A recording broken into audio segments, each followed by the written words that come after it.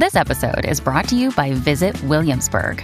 In Williamsburg, Virginia, there's never too much of a good thing. Whether you're a foodie, a golfer, a history buff, a shopaholic, an outdoor enthusiast, or a thrill seeker, you'll find what you came for here and more.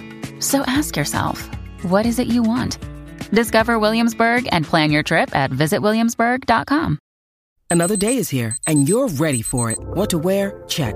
Breakfast, lunch, and dinner? Check. Planning for what's next and how to save for it? That's where Bank of America can help. For your financial to-dos, Bank of America has experts ready to help get you closer to your goals. Get started at one of our local financial centers or 24/7 in our mobile banking app. Find a location near you at bankofamerica.com/talktous. What would you like the power to do?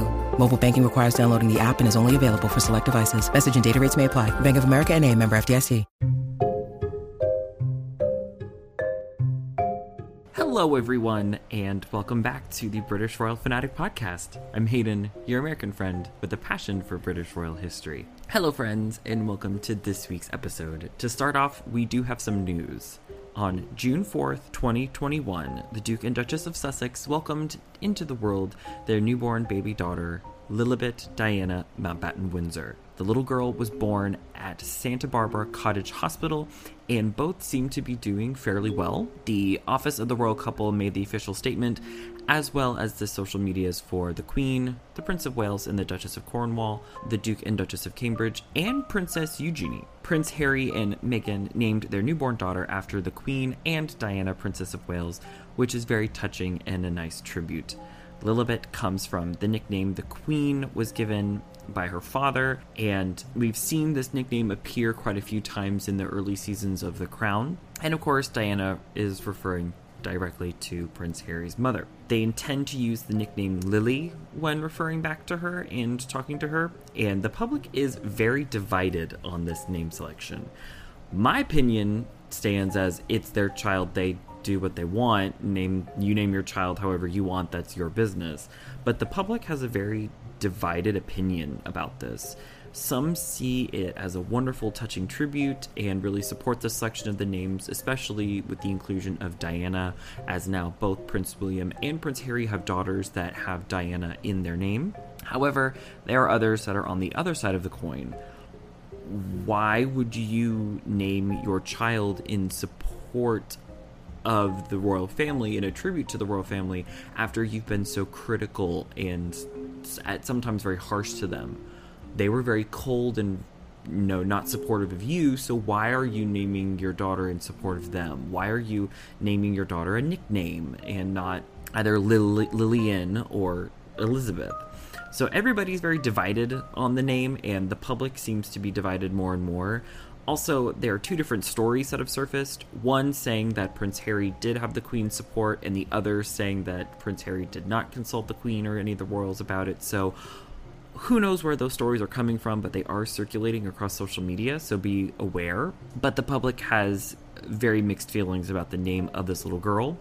One thing that is very interesting and Lilibet is a first is that she is a member of the royal family that was born in America. And being born in America gives you certain rights and privileges. Yes, by being born an American, Lilibet Diana does have some rights and privileges, and while she has the right to do so, she is also a member of the British royal family. And one of the things about the British royal family is that they can't hold political office. It says it in the Constitution. They have to be politically neutral. They can't declare a side. They can't be active in politics. And I personally doubt that Lilibet will do anything like that, because she doesn't have the right to being a member of the British royal family. So there's this weird contradiction here that yes, as an American she has the right, but as a member of the British royal family she doesn't. So it's this weird quandary, and at some point, whether they use it or not, Archie and little Lilibet will at one point be given the styles of Royal Highness and Prince and Princess.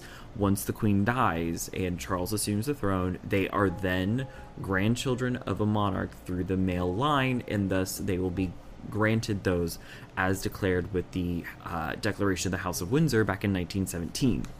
We already see this actually happen. Not only do Of course, Prince Harry and Meghan still have their HRH style. They just aren't permitted to use it. But also, the children of their Royal Highnesses, the Earl and Countess of Wessex, Lady Louise, and the Viscount Severn, they are actually technically princes and princesses. They just do not have they're just not styled that way.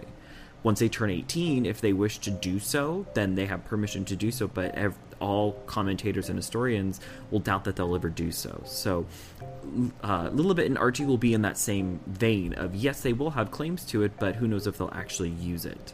Little Lilibet is this fun constitutional quandary that she's both royal and a member of the British royal family, but also an American, and so there's a weird quandary as to where she'll fall as she gets older, where her rights are, if she chooses to be politically minded. But either way, congratulations and well wishes to the Duke and Duchess and their newborn baby girl. We are happy here at the podcast that at least both the mother and the daughter are doing well. Speaking of the Earl and Countess of Wessex, Prince Edward and Sophie sat down to do an interview on their own, of their own volition, and it went very well. In addition to being interviewed by the Telegraph magazine, the interview also gave us a few nice portraits of the couple. In the interview, they talked about their work for the Queen and also paying wonderful tribute to the late Duke of Edinburgh. One of the big things that they talked about in this interview was actually Prince Edward's feelings about the dukedom of Edinburgh, and how Prince Philip, when he was alive, said that he wanted Prince Edward to assume the dukedom of Edinburgh when it could be his. And Prince Edward went on record saying that it actually would be bittersweet to assume the role. Yes, it'd be an honor. Yes, it'd be big shoes to fill. Yes, he, in some ways, would try to fulfill the legacy of his father. But in order to get the title, both his parents have to die, because the title has to revert back to the crown in order for it to be given to him. Because right now, technically, Prince Charles has the Dukedom of Edinburgh, being the eldest son. It's something that they were aware of, and we, the public, have been marginally aware of since they got engaged and married in 1999, that Prince Philip wanted Prince Edward to assume the dukedom when it could be his. But overall, the interview was wonderful and touching and really humanized them, and also highlighted some of the more silent workers. They're workhorses within the firm. They really do a lot of work and do a lot of great work, and they don't get a lot of recognition for it. So it's nice that they actually got a little bit of recognition and time in their own spotlight. So if you want to read the full interview, it is available in the Telegraph magazine, and it is pretty interesting to read. To honor the passing of His Royal Highness the Prince Philip, the Duke of Edinburgh, Windsor Castle and the Palace of Holyrood House will be featuring a few exhibits that highlight some of achievements and other high points in his life. The exhibition at Windsor Castle will be opening on June 24th, and the one at the Palace of Holyrood House will be opening on June 23rd. So once more information about that is public, aside as how it's set up, what's being featured, of course I'll report back and talk about it. But it's really wonderful to see that they'll be highlighting him at to the estates that are going to be open. One thing I find really cool is that they have his coronet and official robe that was worn at the coronation that will be on display, which I don't think we've seen since the coronation. I don't think yet that's been out of the archives since then. So it's awesome and really cool to see the consort's coronet and the consort's robes from the coronation. There is, of course, some royal drama that made its way on Twitter that was... It was weird, because why were we talking about it? But enough people talked about it that it started to make ripples. But in the new fashion exhibit at Kensington Palace, the HRH was officially removed from Prince Harry's name on the little placard associated and attached to Princess Diana's wedding dress. First of all, I didn't know, or was actually put 2 and 6 together and realized that actually Prince William and Prince Harry owned Princess Diana's wedding dress and everything that she wore for the wedding, except for the tiara. I thought the Spencer family owned the dress and everything associated with it. I didn't know that Harry and William owned the wedding dress. So that was news to me when this story came out that, oh, actually, the Spencer family doesn't own it. Harry and William own it. But 2, this is, in my mind, no surprise. The Royal Collection is run by the Crown. It's a part of the Crown. And When Prince Harry left royal work, that was one thing, that was the stipulation. Yes, you can leave, yes, you can be independent, you can be on your own, but you can't use your HRH style anymore except for incredibly formal occasions such as the coronation, or anything such as that high of caliber. This isn't a formal occasion, this is just an exhibit at Kensington Palace, so of course it's no shocker to me that the Royal Collection wouldn't have his HRH with his style and title. He's not allowed to use it, and it's something that is directly associated with the firm. So in my mind, it's no surprise that they didn't allow it to be there, or they took it off, but it made people feel a certain way. It has been formally announced that the U.S. President Joe Biden and the First Lady Dr. Jill Biden will be making an official visit to England. It is a part of a larger 8-day trip to the UK, Belgium, and Switzerland.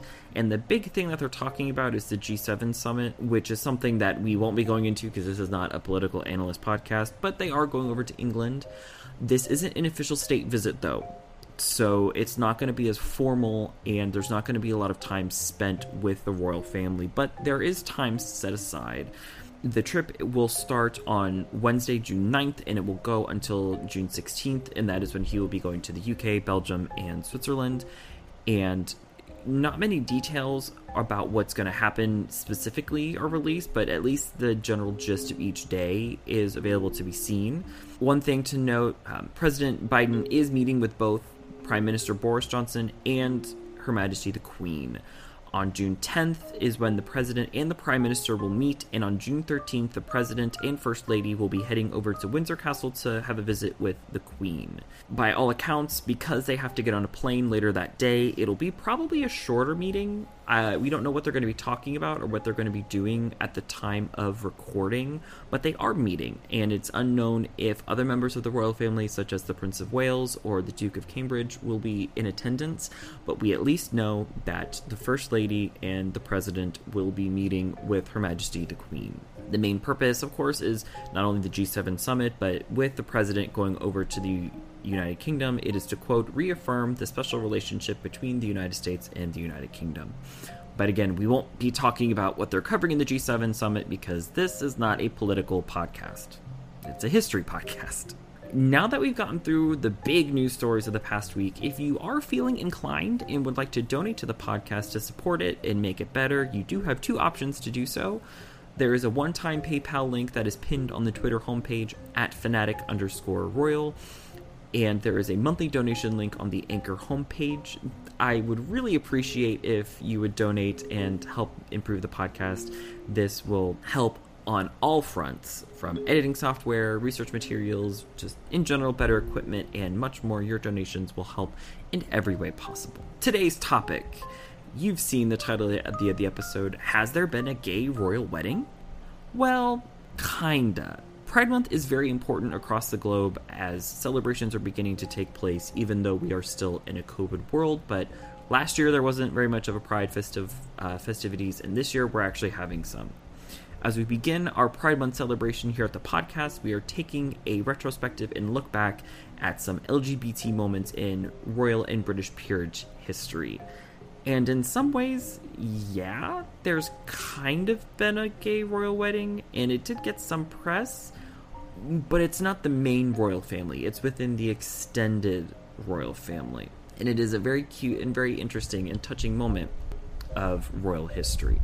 In September of 2018, the Queen's cousin, Lord Ivar Mountbatten, married his long-term partner and now husband, James Quayle. It was a quiet and private family ceremony, but history was still made nonetheless. This was the first same-sex marriage in the royal family. Well, extended royal family. When talking about this, we have to go back a century, and we need to talk about the formal declaration and formation of the House of Windsor in 1917.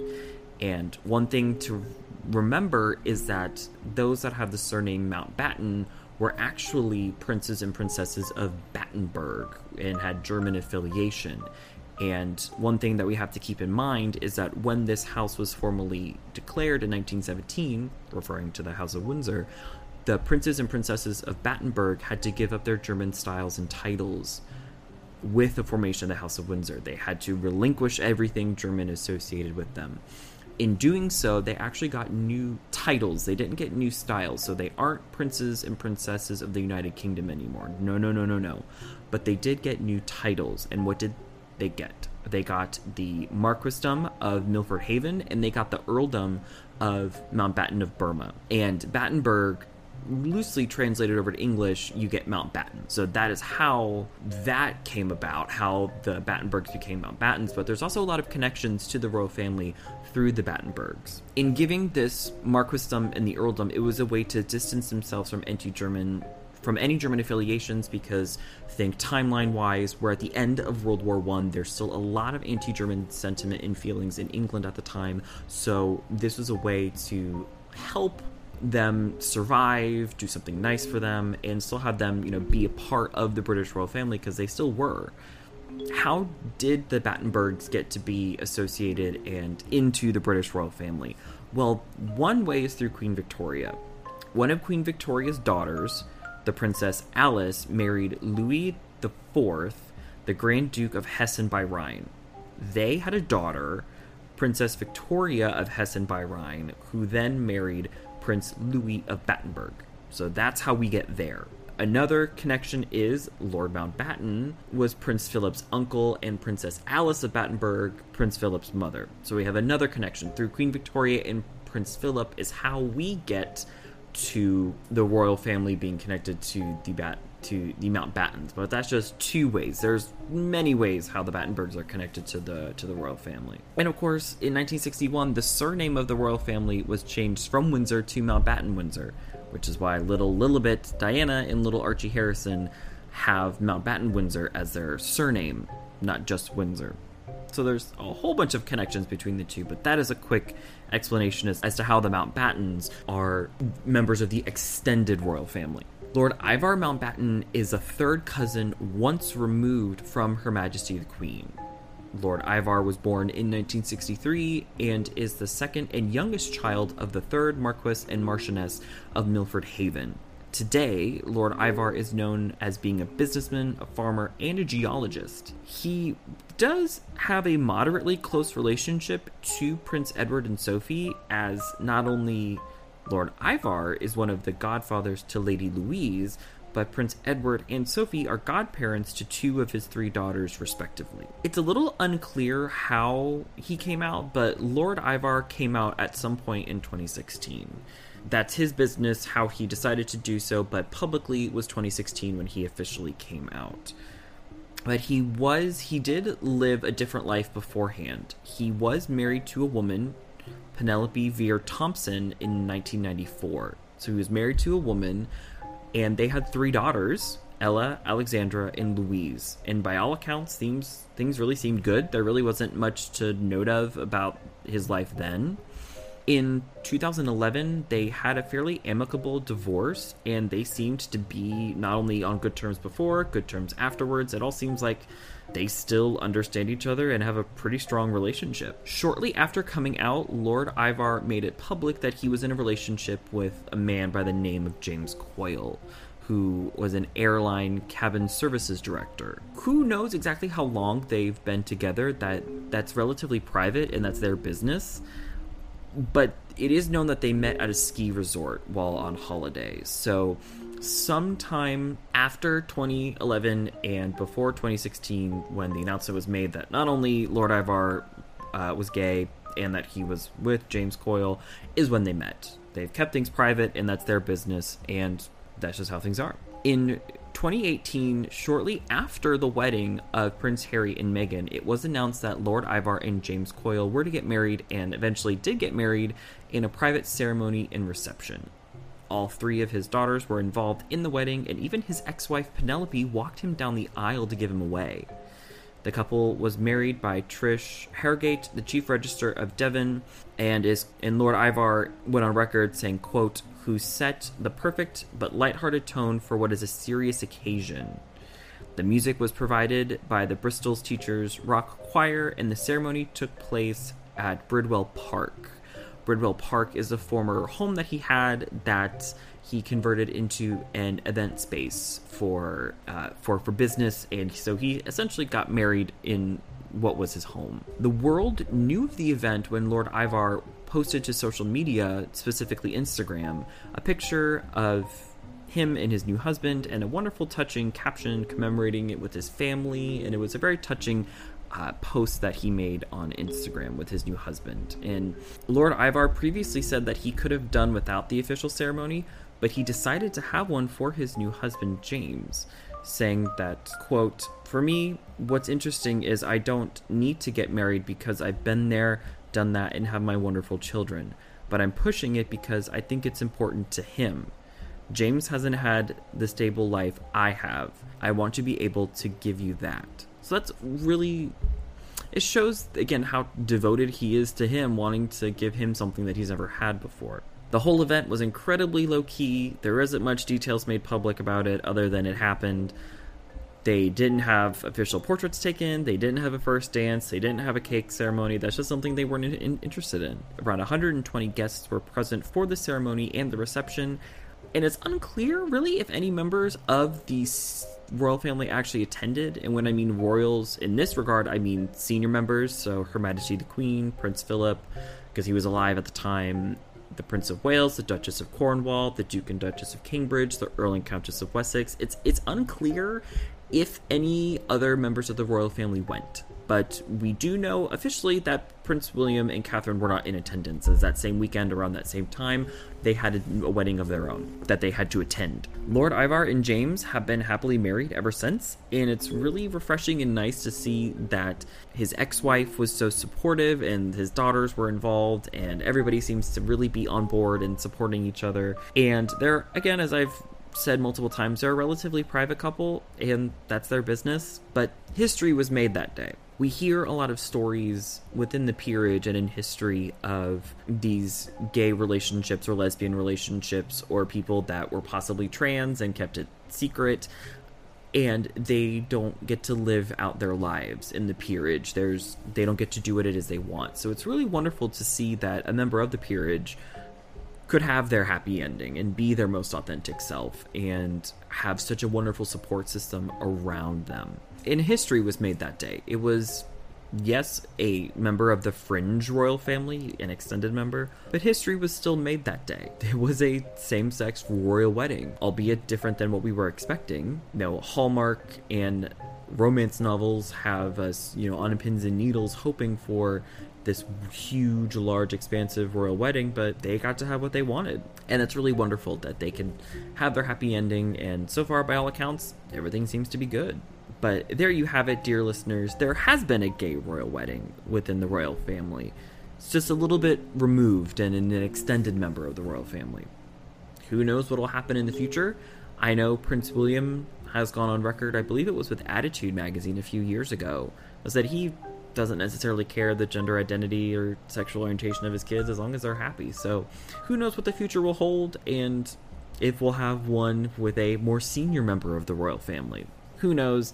That's their business, but that is a very brief story of the first same-sex marriage within the royal family. A landmark moment in royal history. My sources for today's episode are Harper's Bazaar, The Telegraph magazine, Reuters, and Wikipedia. If you made it this far, thank you for stopping by the podcast today. I really appreciate you being here. If you'd like to recommend topics for future episodes or let me know how I'm doing so I can keep improving the show, you can drop me a line over at the official email, which is britishroyalfanpod@gmail.com. Any and all suggestions are welcome, and I look forward to hearing from you if you do decide to send an email. Again, if you are wishing to donate and feel so inclined, there are two ways you can do so. The first is over on PayPal with the link on Twitter, and over on Anchor with more monthly donations. Anything at all is wonderfully appreciated. Head over to Spotify, Apple Podcasts, CastBox, and more to rate, review, subscribe, and share. The more you do that, the family keeps growing and more people can join the podcast family, and I look forward to the future. Have a great rest of your week. Stay safe and stay healthy. Do something nice for someone, and I'll see you in the next one.